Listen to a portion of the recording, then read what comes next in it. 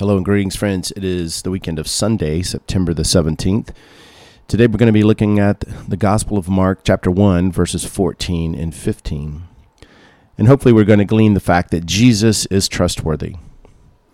What does it mean to believe someone, to trust someone, to have confidence in who they are and what they can do? When Annie, my daughter, was very young, she believed and had complete confidence that I would catch her every time she jumped in the water towards me. She would jump with no warning. She never said to me, "Hey, I believe you will catch me." The way I knew her belief was real, her trust was genuine, and her confidence was strong was by watching her jump off the pool deck or the Wildcat Lake dock at me. It is a childlike faith that she had in me. It's one thing to stand on the pool deck and have confidence in me. It's another thing to jump off.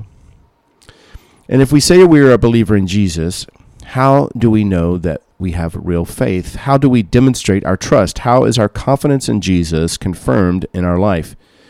It's one thing to sit in church and to say we believe. It's quite another thing to live that on a Monday at home or at work or in our relationships.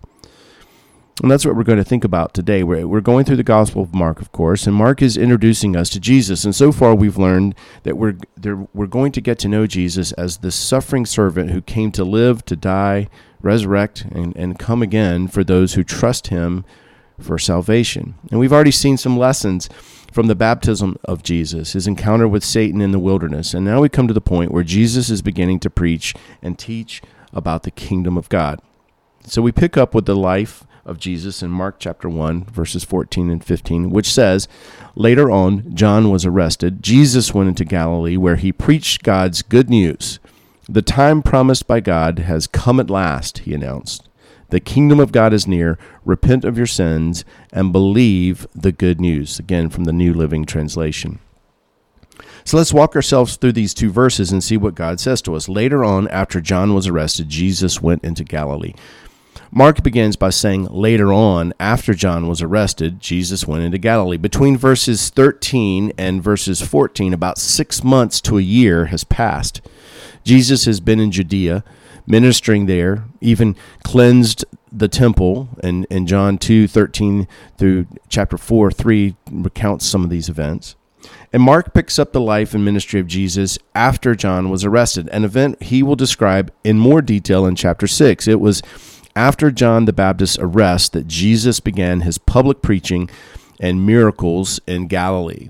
At this point, there are a couple things that we need to seriously consider. First of all, following Jesus takes courage. Think about it. John was put into prison. That was his reward for becoming a spokesperson for the front man for God. Sometimes when we serve God, our life does not end up where we thought it would. In Hebrews chapter 11, we read about those who had faith in God and served God and spoke for God. In verse 7, we read that it was by faith that Noah built a large boat to save his family from the flood. Then in verse 8, it was by faith that Abraham obeyed when God called him to leave home and go to another land that God would give him as his inheritance. Hebrews 11 goes on, and it goes on and on, listing one person after another of how they acted in faith toward God. And by the time we get to verse 32, we read this: "How much more do I need to say? It would take too long to recount the stories of faith of Gideon, Barak, Samson, Jephthah, David, Samuel, and all the prophets.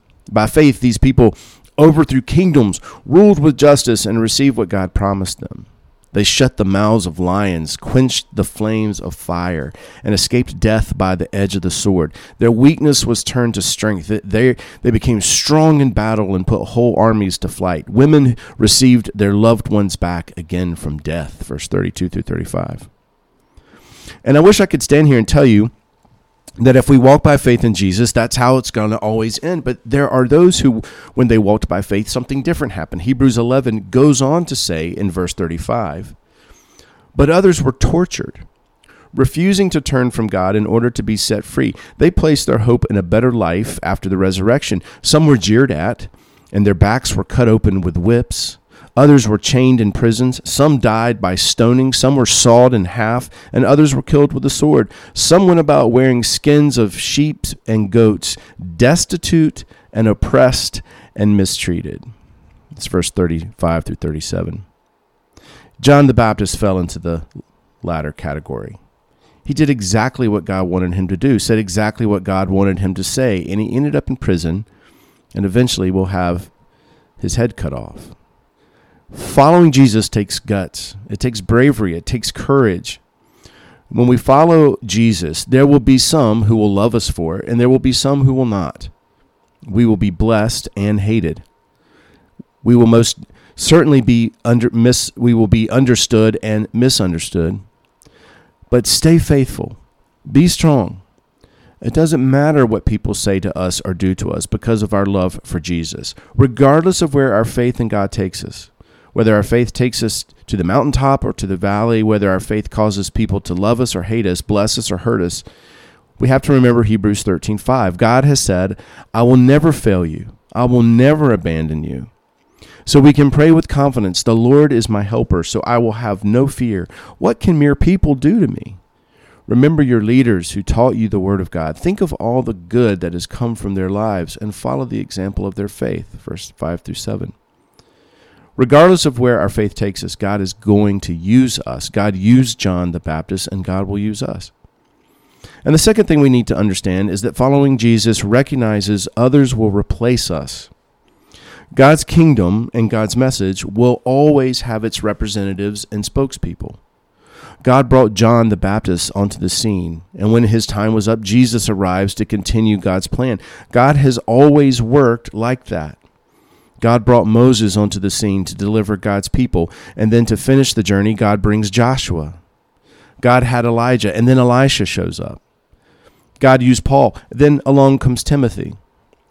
God brings in one leader and moves another one on. God is not going to let his message vanish or fade away. He will never have his people, he will always have his people where they need to be, saying what they need to say. So when we think about John the Baptist doing his ministry and then Jesus showing up, I can't help but think how God uses one person and then another. And God has worked like this since he created people. This tells me that I don't have to do it all, and neither do you. We do what God wants us to do when our time is over, God will have someone pick up where we left off. Where he preached the good news, God's good news. Let's look back to that. Mark goes on to say, later on, John was arrested. Jesus went into Galilee, where he preached God's good news. The gospel is called God's good news because it comes from God, about God, and brings us to God. This good news is the gospel that brings forgiveness, restoration, new life. So let's take a minute and think about this gospel, this good news. Romans chapter 1, 16-17 says, For I am not ashamed of this good news about Christ. It is the power of God at work, saving everyone who believes, the Jew first and also the Gentile. This good news tells us how God makes us right in his sight. There's power in the gospel and the good news about Jesus Christ. People from every generation and every nation who have heard this good news have come to believe it and follow Jesus because of it. It transforms lives. It changes directions and values and gives hope. And when we see the good news of God at work, we are getting a glimpse of the power of God at work. Romans 10:16, not everyone welcomes the good news. You see, not everyone will believe it. Not everyone will accept it, but that doesn't mean that we quit sharing it. The good news will always be worth sharing, worth supporting and living. 2 Corinthians 4:4, Satan, who is the god of this world, has blinded the minds of those who don't believe. They are unable to see the glorious light of the good news.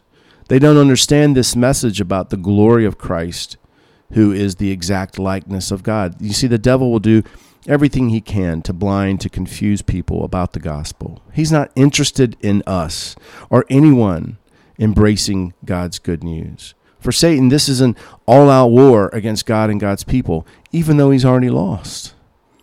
Ephesians 2:17-18, he brought this good news of peace to you Gentiles who were far away from him, and peace to the Jews who were near. Now all of us can come to the Father through the same Holy Spirit because of what Christ has done for us. This gospel is called good news of peace because it brings peace between us and a holy God. Ephesians 3:7, by God's grace and mighty power, I have been given the privilege of serving him by spreading this good news It's an honor. It's a privilege. And by God's grace, the power that people like you and me get to tell others about Jesus and what he has done in our lives and what he can do in their life. Philippians 1:27, above all, you must live as citizens of heaven, conducting yourself in a manner worthy of the good news about Christ. The good news is about being rescued and saved from our sins. However, it's so much more than that. It's about living as citizens of heaven who happen to be living, at least temporarily, on earth. We want to live in a manner worthy of the good news. Colossians 1:6, this same good news that came to you is going out all over the world. It's bearing fruit everywhere by changing lives, just as it changed your lives from the day you first heard and understood the truth about God's wonderful grace. Somewhere in the world today, someone is hearing the gospel, and it's making sense to them for the first time, and they will give their life to Christ. Their life is about to take a major change, and who knows what God will call them to do. How was the good news delivered? Mark says it was preached, whether it was declared and proclaimed from a pulpit, down by a river, under a tree, in someone's house, to one person over lunch, or to thousands at one time. God has used the preaching of his word to spread the gospel. This is so important that before Mark ends his account of God's good news, he reminds us of what Jesus said in Mark 16:15. Go into all the world and preach the good news to everyone. We live and move in a broken world. People around the world are responding to this differently. Some are responding well, and some are not. But as God's people, we must live, behave, and speak as citizens of heaven. This means pray for the leaders who are making decisions. Speak well of them. They're having to make tough decisions that affect a lot of people. Live and speak like citizens of heaven. This means respect the emotions and fears of others. Don't mock or belittle others because they are afraid. Live and speak like citizens of heaven. It means protect and care for our neighbors. This means look for opportunities to bring God into the conversation. God is still in charge. He is still in control. Nothing takes God by surprise. Live as citizens of heaven. Amen, and God bless.